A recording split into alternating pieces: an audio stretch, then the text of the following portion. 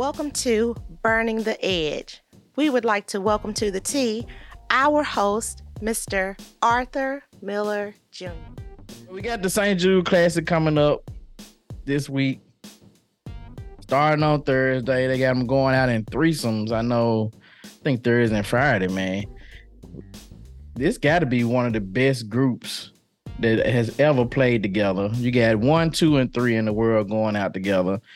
Scotty Scheffler, John Rahm, and Rory McIlroy teeing off. I think it was like in the afternoon. Well, they tee off like 10-something. I didn't know they were playing together. They are playing together the first round. I mean, like the whole gallery.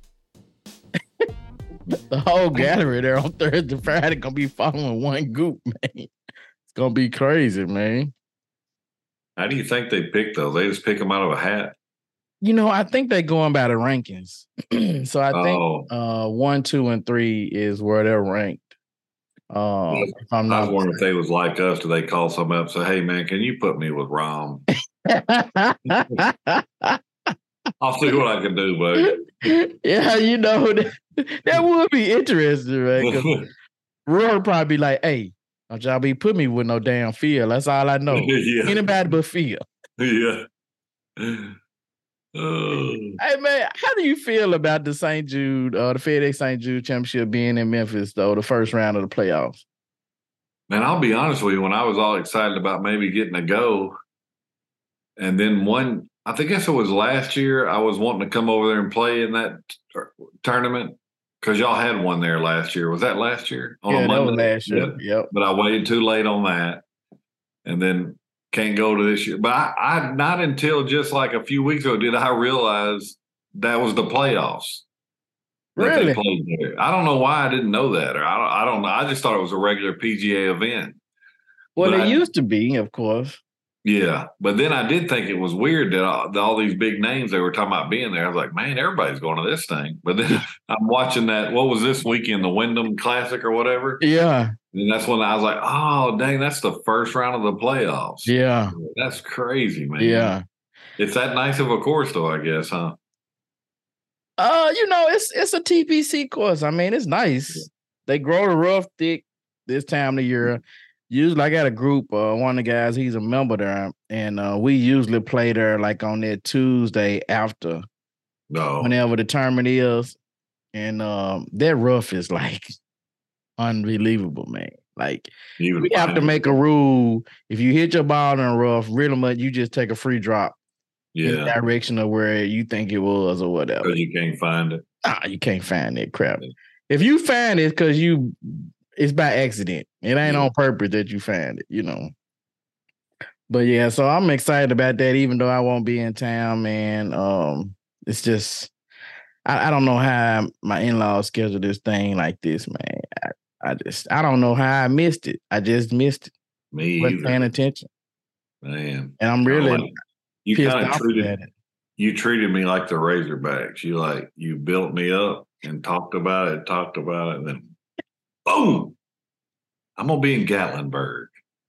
All right, buddy. It's like Razorback football. It's like Razorback football. They start out 5-0, boy, and you're like, boy, it's the year here. The first conference game. I know. It is messed up, man. You know what? That was rough. I've come to realize in sports, man, being a sports fan, like you have a lot of letdowns. Like it's not a whole lot of stuff that just really like let you just they keep you going like you start out, It's always this big letdown eventually, It's unreal, man. Yeah. I always tell my mom, I said, man, why did you raise me a Razorback fan? You could have picked another team that wins more often. That's what we are. That's what she said. That's what we are. Yeah. Yeah. What do you got to get? A 50 to go on to the next stop? Is that what you got to do? You got to get to 50 to go to the next tournament. Well, yeah, now after the 70, yeah. Yeah, so I take maybe 70 can get to 50, but 70 is not going to 70 to 1. Nah. So he's just out there practicing pretty much. Yeah. Or at least trying to like get a little bit more money. Yeah. But no, maybe 70 may be too much, to be honest with you. That may be too many players. So it was 125 last year, 970 that qualified Oh, for they the let first round. 125 in last year? Yeah. Oh, Lord. Everybody got a trophy. Yeah. So I would say I thought it should have been more than 70, to be honest with you, first round, but not 125. Like everybody shouldn't get to the playoffs, but maybe around 100 or so, somewhere along in there. But I'm sure it's a reason why they did the 70. I don't know. But 70 to 50 and then at 35, I think it is. I think they should do it like March Madness. I think it ought to be a bracket. It ought to be a match play. 70 is the 16th seed in March Madness, and they got to play the one seed. And there could be some crazy upsets like March Madness. Yeah. Next thing you know, you got some cat from the Corn Ferry that messed around and got to the Final Four. I'd like to see. Who won it last year? Last year was John Rahm, wasn't it? John Rahm won the playoffs last year? Let's see who won. But it wasn't whoever started out in first, though, was it? Nah, I think they caught up with him. Yeah. Last year. That's crazy. It was another year, though. It happened the same day. Now Rory won it last year. That's what I thought. Yeah, Rory. Yeah. But he didn't start out in first. No, Rory didn't even play. He missed the cut in the first round of the playoffs. He still made it? Yeah, because he was so far up. Oh. As far as the points. Yeah, no, but if you missed the cut, bro, you're out. You're out. That's what I thought. Yeah. To me now, like, you should miss the cut if you if you miss the cut, like, you should be out of the playoffs. Like, you gotta go home. How do you continue? I don't know, but it should be 1, 2. Excuse me. It should be 1, 2, 3 Cancun if you missed the cut.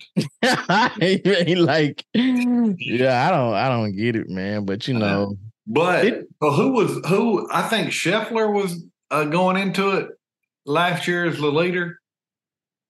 Because what do you start off at, like minus 20 or something, or minus 10? I can't remember how they do it. Let's see. Yeah, you start out minus 10. The first person is minus 10, 3. And then where was Rory? Rory must have been on down there. Yeah, Rory was 6 or was 7th. Can you tell what he started out at? He started out at 4 under.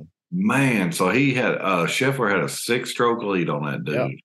Go on, Rory. Yep. I like Rory McIlroy. I do too, man. He a humble dude, man. I like humble dude. I like folk that, like all that. I don't like all that old cocky bull crap, man. I understand you good, but you don't have to act like you that good. You know what I mean? Like, it's still at one time or at any time you could shank a ball too. Or you could slice one out of bounds too. Like, they all do it. So don't act like you don't never hit a ball out of bounds or something, Yeah, I was watching that tournament this past weekend, and Horschel had kind of played his way out of it, but he still had a crazy. Then he gets up to like 16 or 15 tee box. Boy, Doug hooks one right out of bounds. Oh yeah, I saw that. Yeah. This dude is human. Yeah. It's did you see JT on his last hole? Yeah, where he almost chipped it in. Yeah, man, he made the chip. Yeah. I was like, somebody was like, why he didn't get Bones to man the flag? That's what Phil would have done. Phil had Bones man the flag from 100 yards out, You can man the flag like that? Yeah, you can have your caddy tend the flag. Oh, really? Yeah. Oh, I didn't know that. I thought you had to be putting. No, you can get him to tend the flag, And so who do you think is the best golfer in the world right now?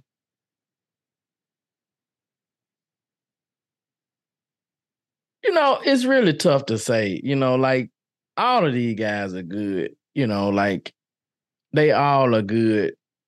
From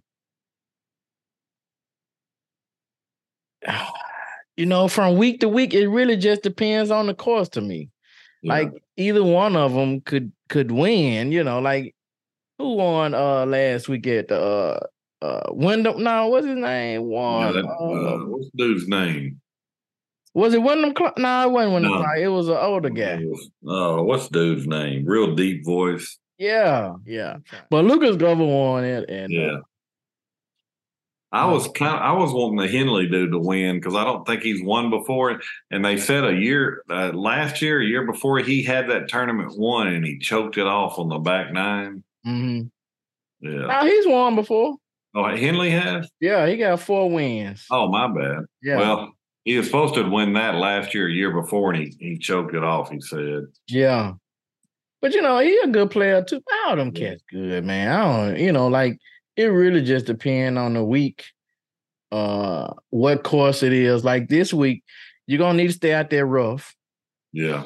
This week and that East Lake, you got to stay out the rough. Like you can't. Southwind, do they go low there usually? Yeah, they go pretty low. It's probably going to be around in the teens for sure. Yeah. At least in the teens. I miss the days when you had to shoot 1 under to win. Yeah. That's the U.S. Open. In the Open, you be 3 under for the whole round. Sure, they said that this year, and whoever won it just killed it. Yeah. I can't remember who won. Somebody never won a major before. Yeah, they won. They real low on their first day. First day.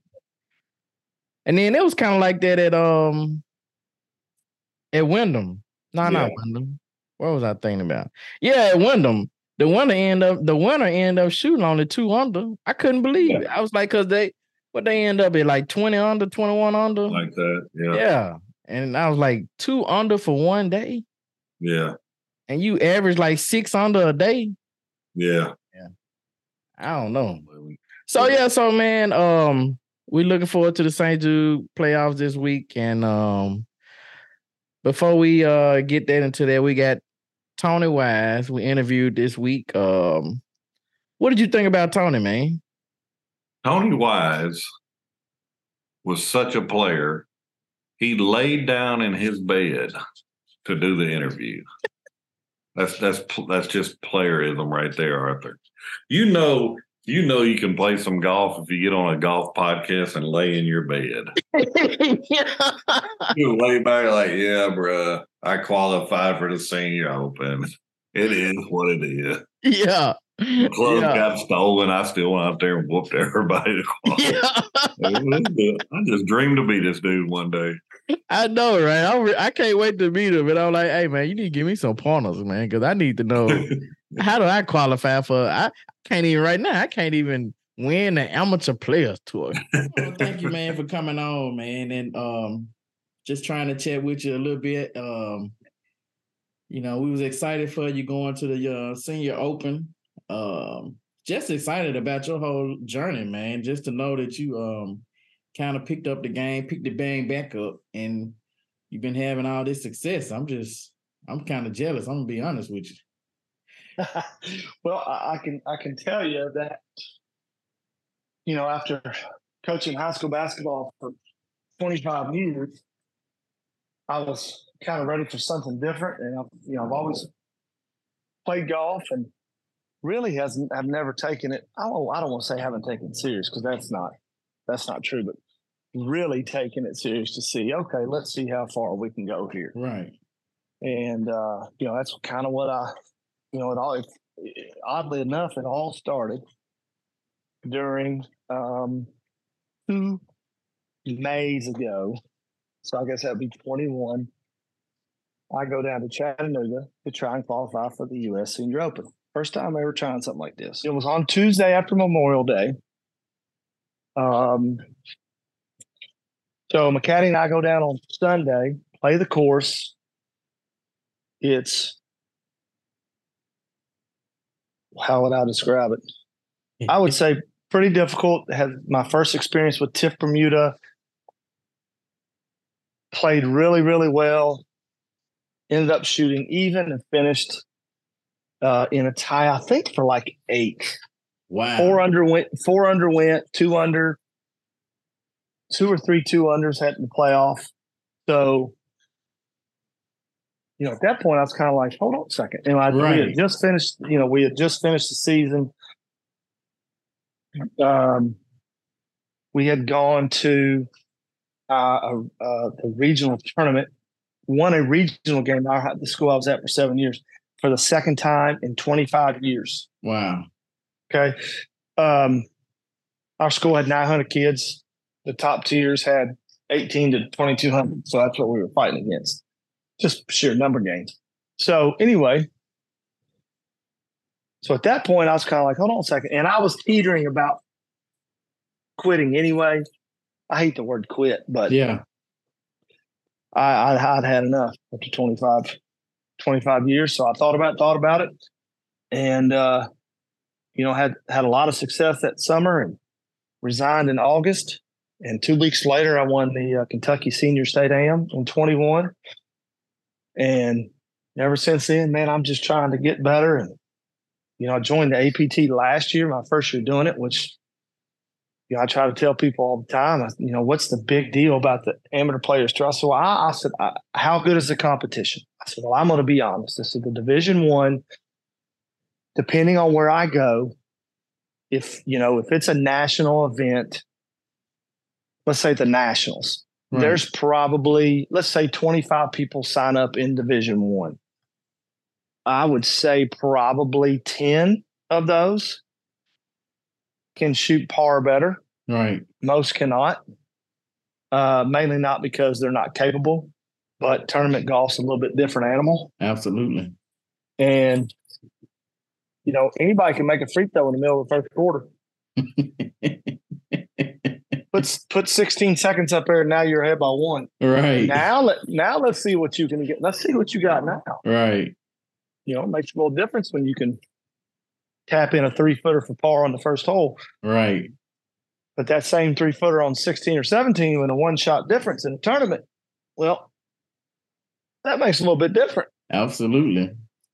So the one thing that the APT has done for me is just so much tournament golf. And I've been very fortunate to win a lot. But, I've had to learn. For example, in January, I went to Phoenix and played at the 2 weeks before the Waste Management Open, but played at the Champions course, not the stadium course, where they throw all the beer and all that, act like fools, and it's so fun to watch all that stuff. Yeah. Well, I go to the 18th hole with a 2-shot lead, and I'm 5 under. So I try to play conservative, hit a hybrid on the toe, hooked it in the water, end up chunking a chip, made 7, and went straight to the Italian restaurant that I planned on going to. Went straight to the bar, made friends with the bartender. About 2 hours later before my flight, I was taking pictures with the bartender. I was blowing off some steam. I was so pissed off. I bet you were. But I was very disappointed in how it finished, but that kind of spurred me on to, man, I'm really not that far off. Right. So then I found out the Champions Tour Q School is there. Wow. Last year and this year. So that's something that, I've kind of tossed around, but not really, if that makes any sense whatsoever. I enjoy amateur golf. I hate the fact that, how can I say this?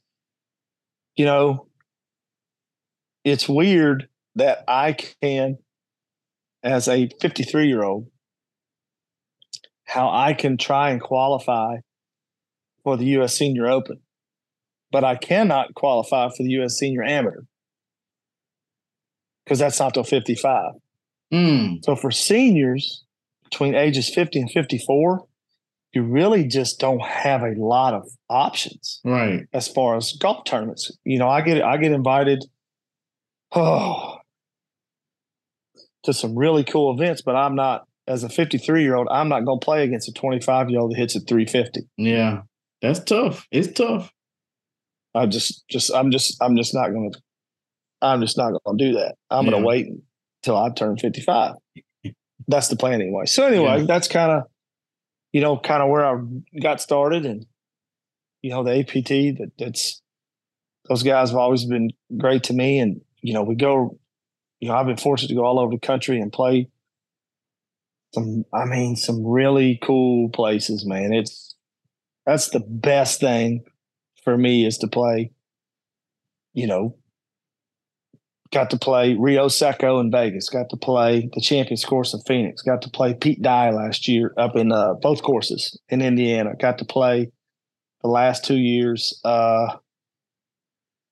Bedford Springs in Pennsylvania, the #1 public course in Pennsylvania. Played Ambrier last year, like the #3 public course in St. Louis.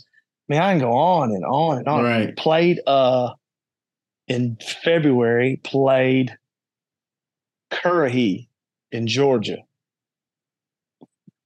A fabulous course. Right. I don't know that one. I haven't even heard of it. Right. That's what I'm about to say. I've never heard of that one. I haven't even heard of it. Yeah. Played in one in Georgia the week before Christmas, which, I mean, it was freaking 35 degrees when we teed off, but it was just some courses that you don't ever hear of that you're fortunate enough to play, man. So you guys do a great job of getting us on some good stuff. It's fun stuff.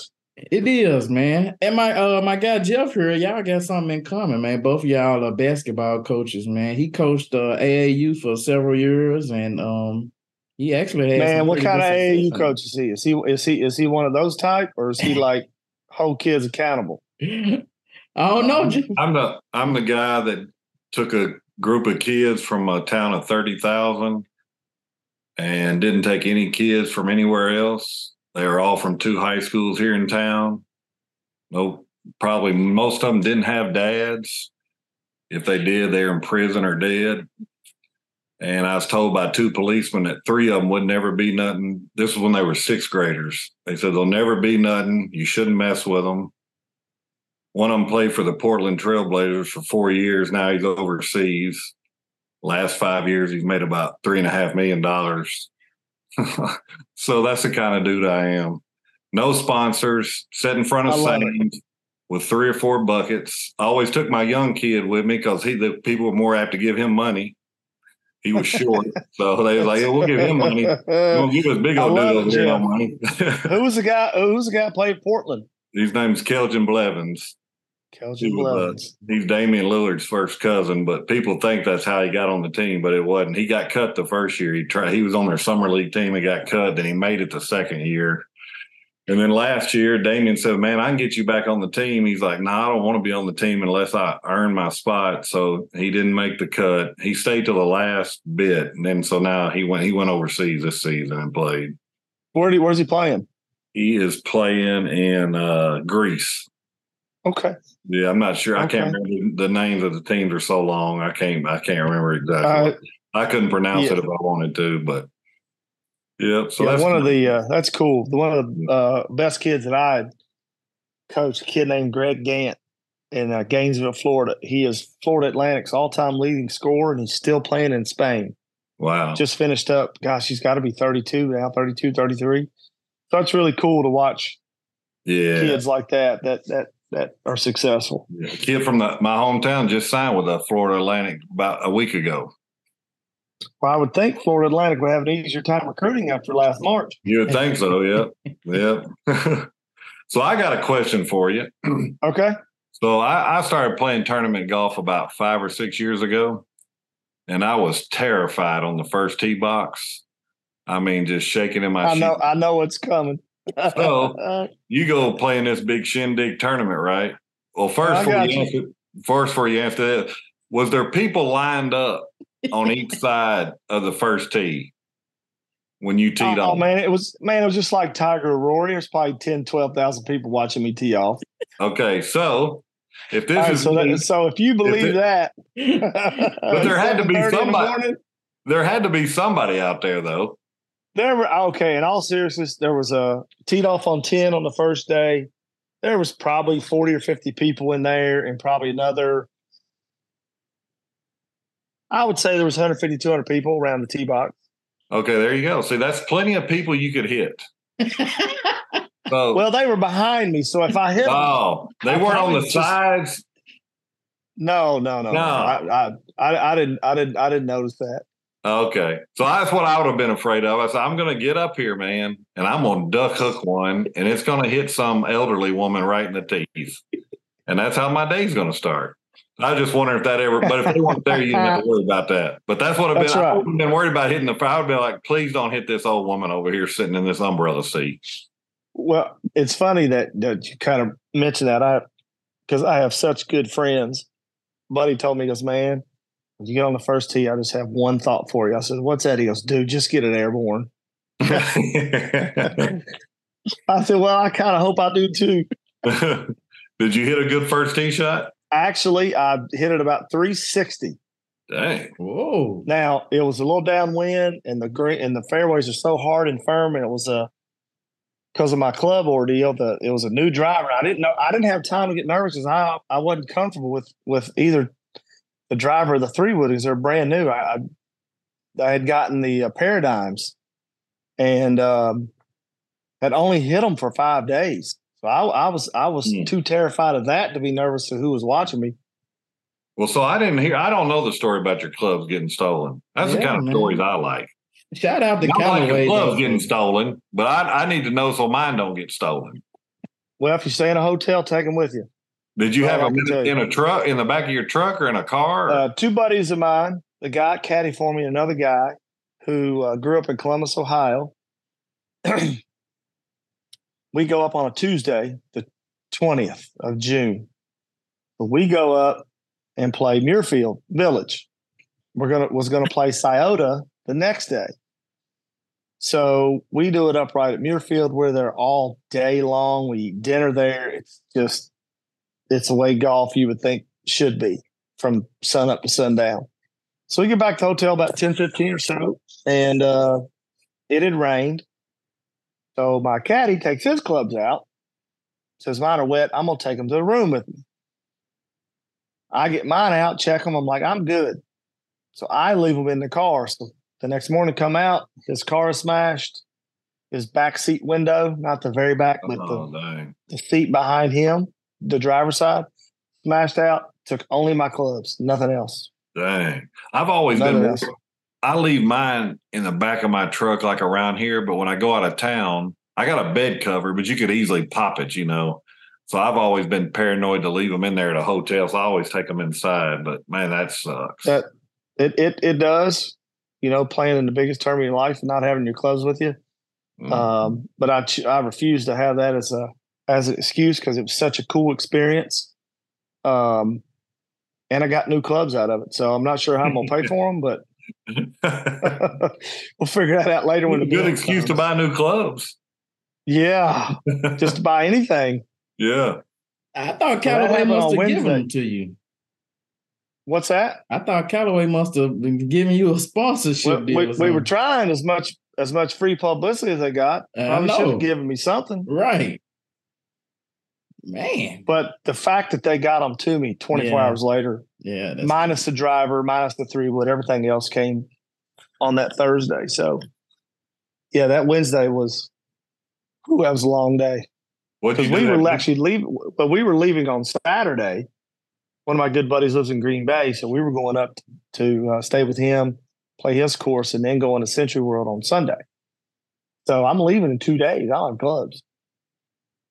Did you go to like Edwin Watts or something and buy a driver? Nope. No? I have a place in Louisville that I go to get fitted, and went down there and probably rushed through it. If I had to do it over again, I would have stayed longer and made sure I got the right driver, because I found when I came back, I got it adjusted, and I was playing with a driver that was 3/4 of an inch too long for me. Oh, gotcha. What tee box did y'all play? Y'all play from the tips in that tournament? Play from 7,200. Now what they did, the USGA does a good job of, like, for example, the tips on the flower hole, which is number 16, are about 205. It's usually into the wind. So the first day we played it from about 170. That's a par 3, I guess. Yeah. And they tucked the pin way over on the right behind the bunker. Second day we played it back, all the way back. But the pin was kind of right in the front middle. Gave you a chance to go get it. But you couldn't hold it. You couldn't hold anything on the green. Man, as much rain we can get everywhere you can. I guess we've been kind of dry at first too, though.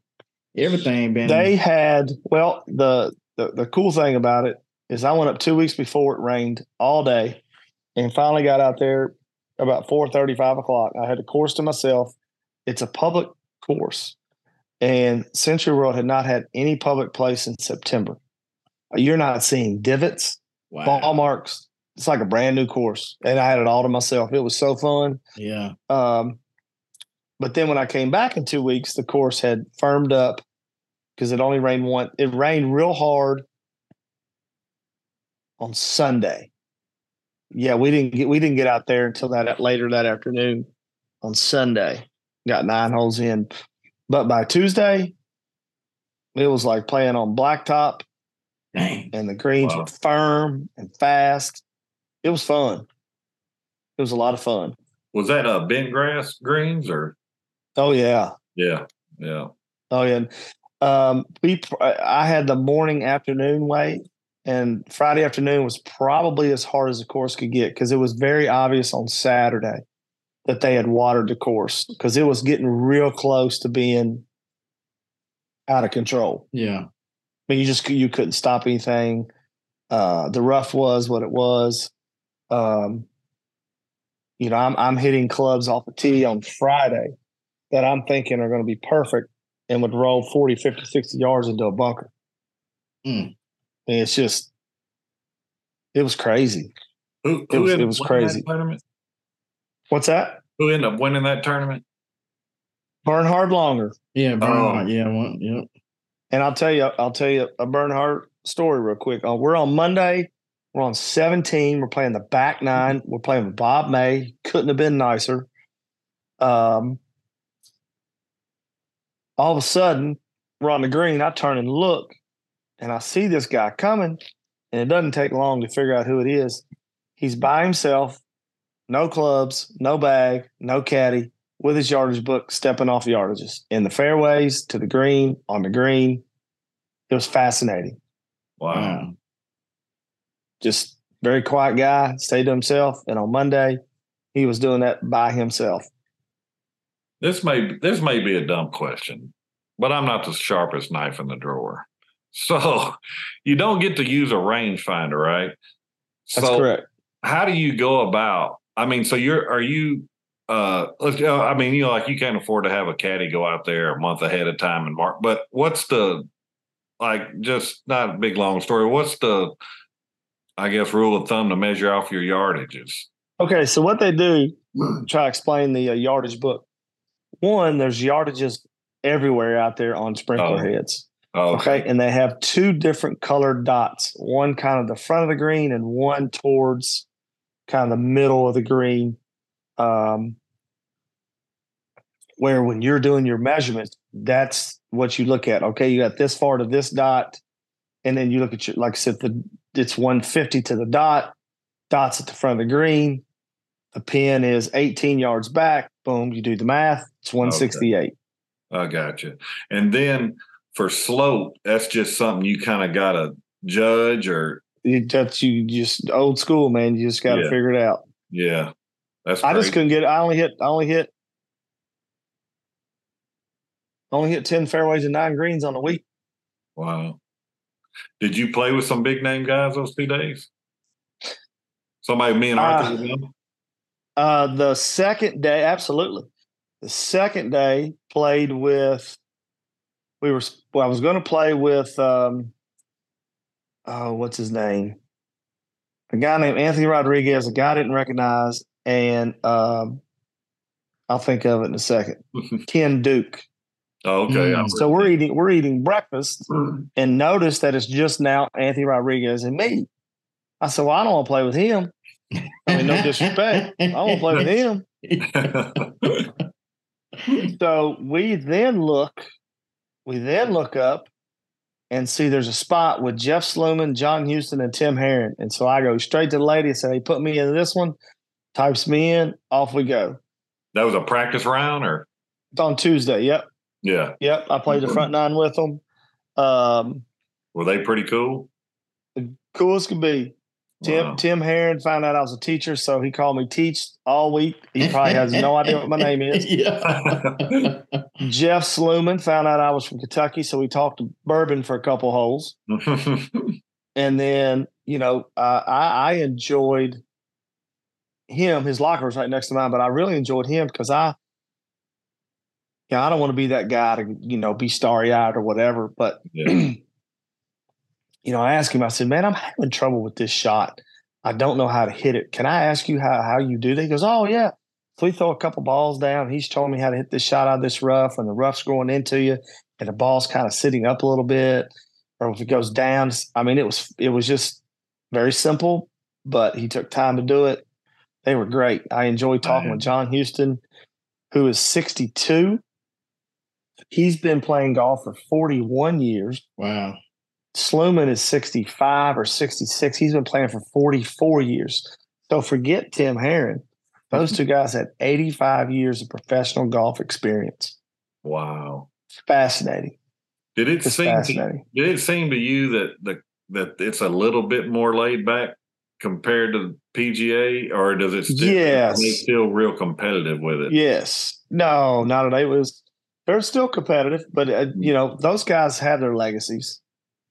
And so they're not out there trying to get into the Hall of Fame or something like that, because most of them are anyway. Yeah. Whereas you've got a guy like Peter Quest, who makes what a great story that guy is, makes at the Detroit tournament, the Rocket Mortgage ends up making the Money Qualifier, finishes 4th. Oh, gets yeah. into last week, finishes 24th, now or Right. 17th, now has conditionary status Yeah. on a PGA Tour, just like that. Wow. So you don't have any. You obviously don't. You don't have. You don't have any of that. Yeah. But I talk basketball with Dickie Pride. He used to play basketball. Talked to Kenny Perry. Obviously, there's a guy that I play in an international team event that's best buddies with Kenny Perry. He's exactly what you'd expect him to be. Just super cool. Trying to think, like I said, Bob May would, speak, after we played, and Sluman was, they're just really normal guys. They're just really, really good at golf. It's the best way I can describe it. That's crazy, man. So what would you say is, what was your expectations going into the week? Honestly, it got all flipped upside down when my clubs got stolen. Yeah, I would imagine so. I was,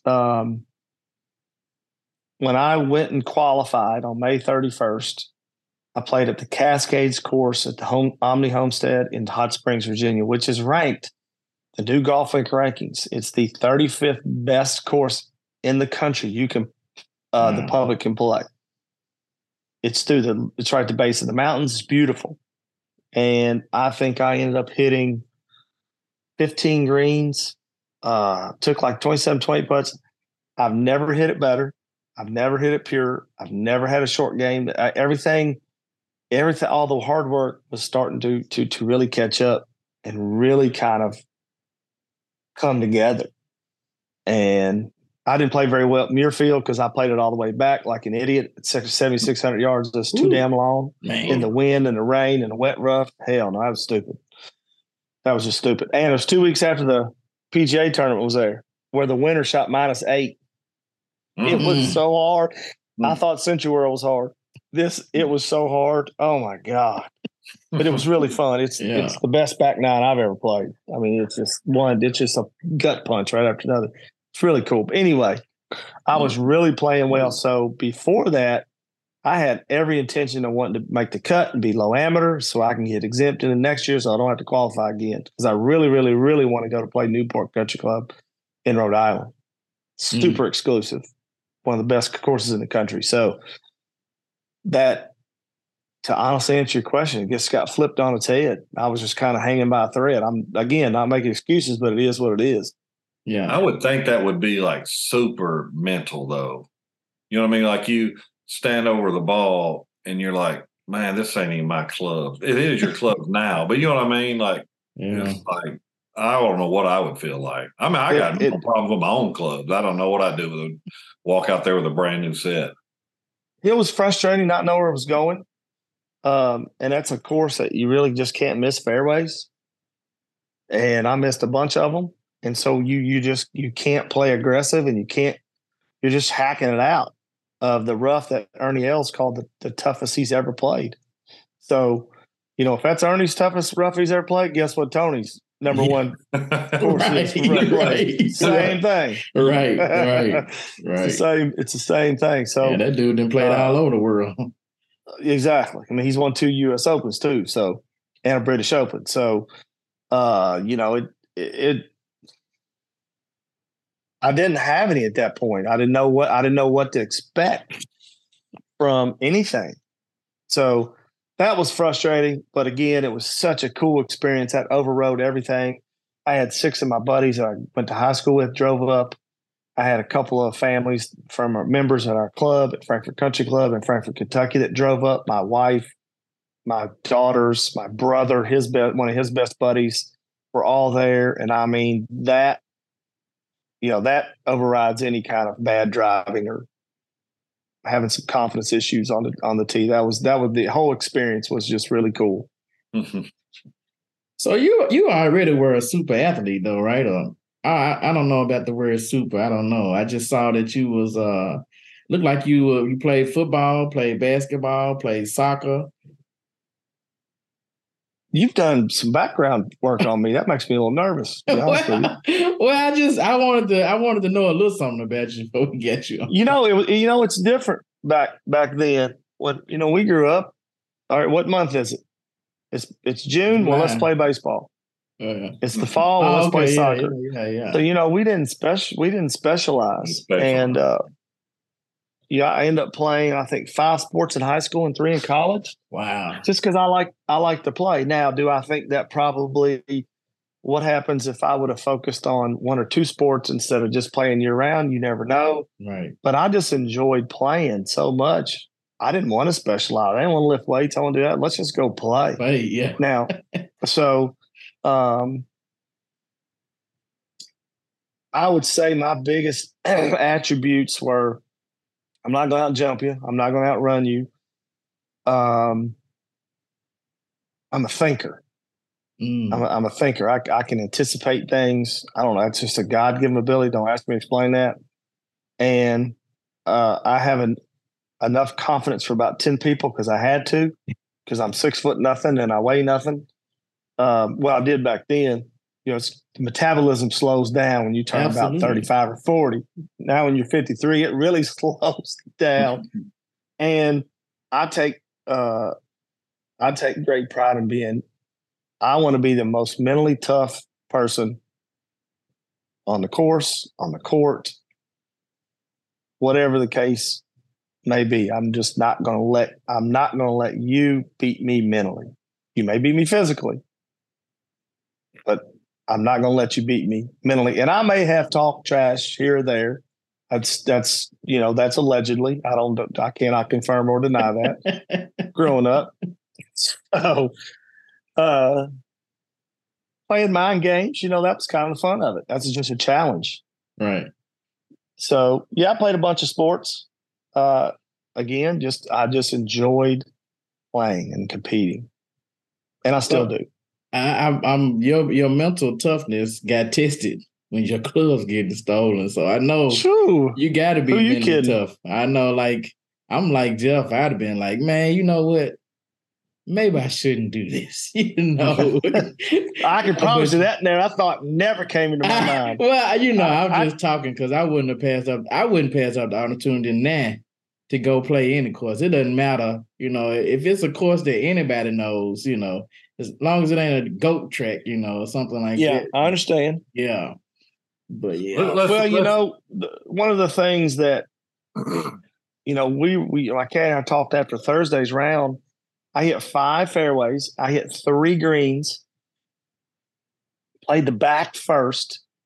So on hole 7, which would have been our 16th hole today, I had a really good 9-wood in there, long par 3, like 12 feet.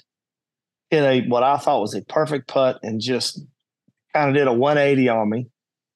If that goes in, I'm back to 5 over. I was 6 over at the time, I think.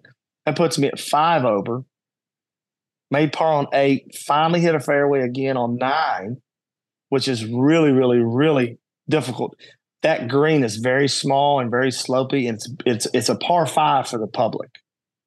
That green is built to catch wedges and 9 irons, not 7, 8 irons. Right. So I was in between 8 and a 9. I took the bigger club, blew it in the wrong bunker, chunked it out, 3-putted, and finished with a 6 to shoot 79. And we were thrilled that we shot 79, but I'm thinking, okay, if that putt goes in on 7 and we can somehow slap around a par on 9, well, now I played 5 over and hit 3 greens. So, Yeah, the cut's still in play. Yeah. And, missing that putt and then making double on our last hole of the day was really kind of a kick in the gut. Yeah.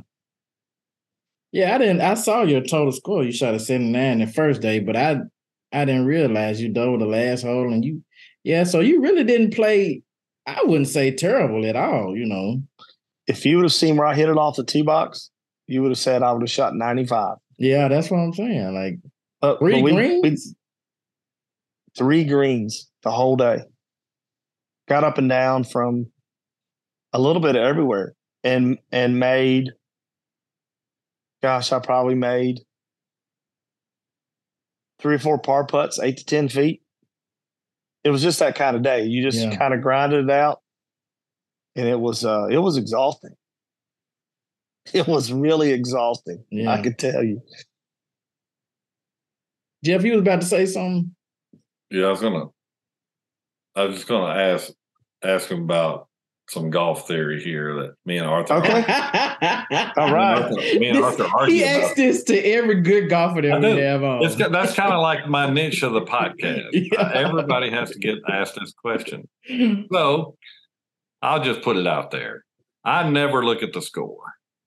Because if I do, I'm going to choke.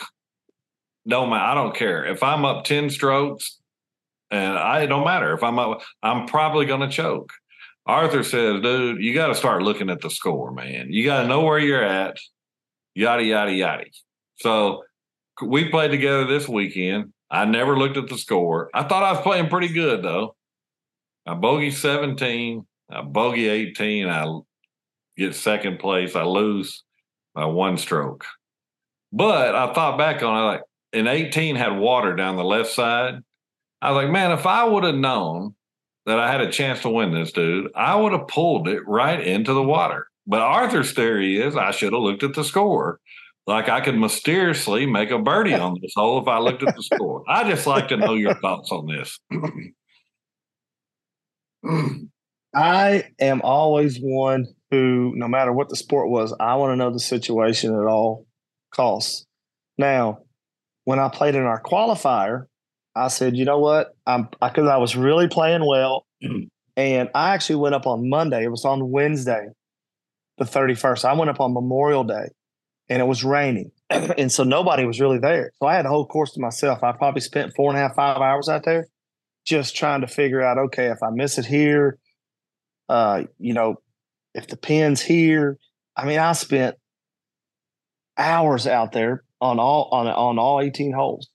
Okay.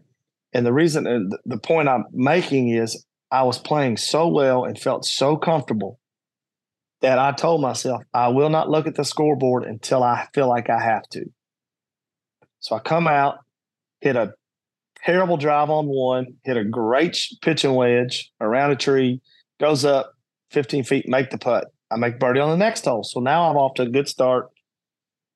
Almost birdie 3, real good up and down in 4.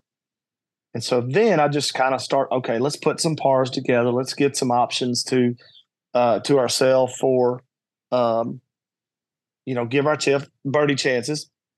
Fire at the middle of the greens. Let's make pars because, it's funny how amateur golf think they need to make birdie. Well, there's a reason there's a par there. Pars are good. And so I knew how hard the course was playing. I knew how fast the greens and where the pins were. So I'm just kind of putting, pars together. I'm really not working. I don't want to say it. That sounds arrogant. I don't mean that way, but I really wasn't having as hard as I had to work to shoot 79 at the Open was just the opposite here. I mean, I had tap ins, I had good looks at birdie. I would miss in the wrong spot. Hole 9 is a very difficult hole at Cascades. I spun it off the green, hit and spun, chipped it up to 2 feet, made the putt. So I'm not really having to grind out 6, 7, 8 par footers for par. So I get to hole 12. And in the practice round, I hit a 6-iron in the green. It's a short par 5. And at the Cascades, 10's kind of a quirky hole, but it's short. Downhill par 3, short par 5, and then 13 and 14, 15, you just got to hang on. It's like 440 around water, little creek, 440 back up a hill, 215 par 3. So you just kind of have to hopefully pick up 1, 10, 11, 12, and then hang on for the next 3. Then on 16 and 17, they're back-to-back par 5s that are both reachable. And then you have about 185-yard par 3 to finish. So it's kind of, I broke down the course. Okay, these next 4 holes, let's try to do this. So I get the hole 12, and I'm still sitting at 2 under, and I come out of my drive and hit the worst drive I've hit in 3 years. It's going easily 60 yards right of the fairway, up on hills where there's goats and rams and buffalo and all kinds of crap up there. Well, somehow it ricochets back all the way back down into the rough. I'm like, okay, let's take advantage of this. Let's see if we can make par. At that point, I was like, man, I don't even care about making birdie. Let me just make par and get out of this hole. Right. So I make par. I go to the next hole. This hole, I spent 10 minutes on the tee box. I think I hit 6 or 7 tee shots and didn't get one in the fairway. So what happens? I hit it straight in the trees. And at this point, I said, okay, I think I need to look and see where I am because I think I'm in the trees. Do I need to punch out? Do I need to be aggressive and go for the green? I need to know where I stood at this point going into 13, 14, 15, now that I've hit a bad drive on 13. Is all that making sense? Yeah. That's kind of what I'm thinking. So I'm looking, as I'm going, walking to my ball, I look at the thing online, and I see that I'm ahead by 1. But I scroll down and I see that there's 2 -1s, there's some evens, there's some +1s, there's some +2s, but they're all finished. So I scroll down and I see the first score that I see active closest to me is +3.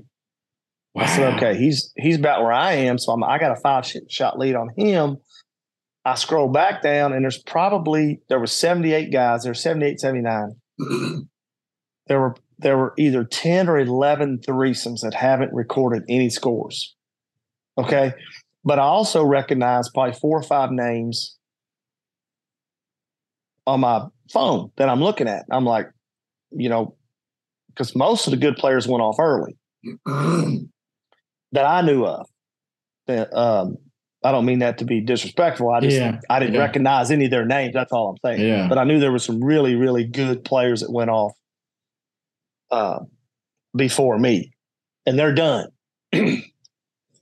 So I said, okay, walk up to the ball. I had a little bit of wasn't quite in the trees, kind of kicked it back a little bit. I was able to get it on the green, 2-putt. Okay, that's 1 down. I go to hole 14. Hit it in an absolute wrong spot on the green. Probably hit the best lag putt I've hit all summer long to about a foot, tap that in. Wow. I said, okay, I got 1 more to go before the par 5. And then I'm going to have some decisions to make. So I get up there on 15. It's right in between. It's right through trees. You got to hit it pretty much straight. Pins on the left. I kind of push it right. There's the green, though. There's a fringe, and then there's the first cut. But the first cut is pretty tight, and it's sitting up, so I could putt it. I didn't have to chip it. So, and it's funny because the pin was kind of there on Monday, and I bet I hit 20 chips from about the same spot. Wow. Because that's where, this is the miss. You can't short side yourself. You ain't getting up and down from over left. There's no way. So I decided to putt it. Well, with about 3 feet to go, I'm like, oh my God, that's got to slow down. Thank you for listening to the Burn the Edge podcast.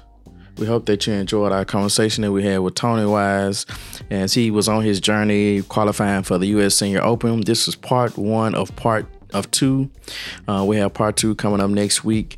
Please follow. Thank you again for listening.